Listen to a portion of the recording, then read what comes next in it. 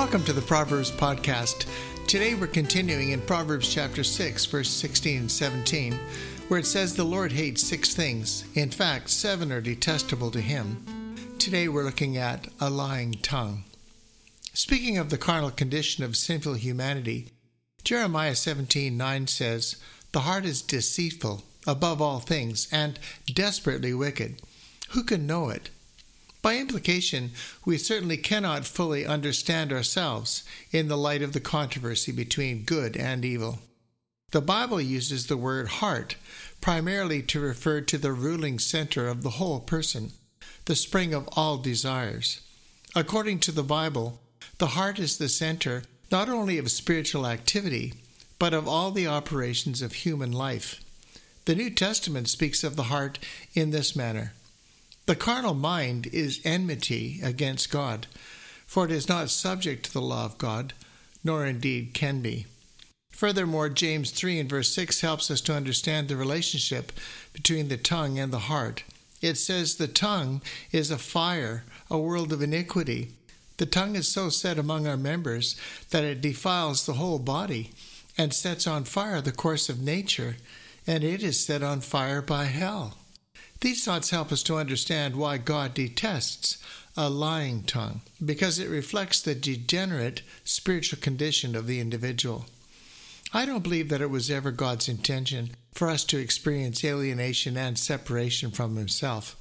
The moral darkness that overwhelms does not originate with God.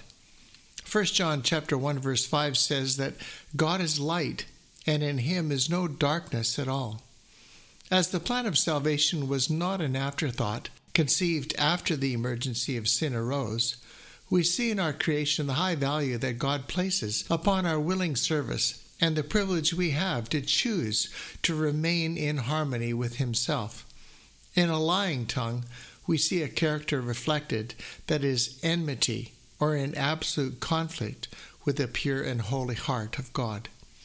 In a devotional book called From Splendor to Shadow, page 43, we read, "None who have fallen need give up to despair. Aged men, once honored of God, may have defiled their souls, sacrificing virtue on the altar of lust. But if they repent, forsake sin, and turn to God, there is hope for them." In Isaiah 55 we read, "Let the wicked forsake his way, and the unrighteous man his thoughts, and let him return unto the Lord, and He will have mercy upon him, and to our God, for He will abundantly pardon." God hates sin, but He loves the sinner. The Apostle Paul helps us to understand the practical realities of our sinful condition.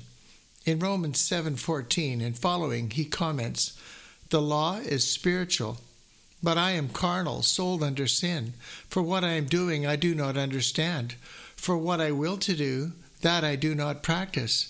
But what I hate, that I do. If then I do what I will not to do, I agree with the law that it is good. But now it is no longer I who do it, but sin that dwells in me. For I know that in me, that is in my flesh, nothing good dwells. For to will is present with me, but how to perform what is good I do not find. For the good that I will to do I do not do, but the evil I will not to do, that I practice. Now if I do what I will not to do, it is no longer I who do it, but sin that dwells in me. I find then a law that evil is present with me, the one who wills to do good. For I delight in the law of God according to the inward man.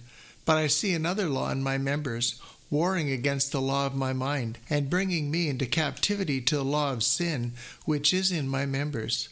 O wretched man that I am, who will deliver me from this body of death? I thank God, through Jesus Christ our Lord. So then, with the mind I myself serve the law of God, but with the flesh, the law of sin." Clearly in our sinful state, our only hope is found beyond ourselves, in the direct and merciful intervention of God.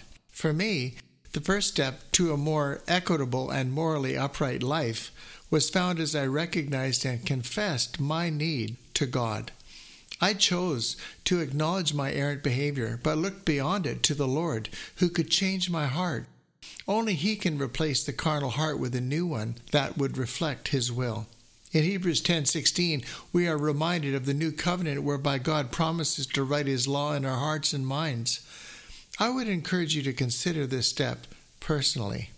The gospel is clearly different from any other world religion on this point. The Holy Spirit does not modify or improve our behavior.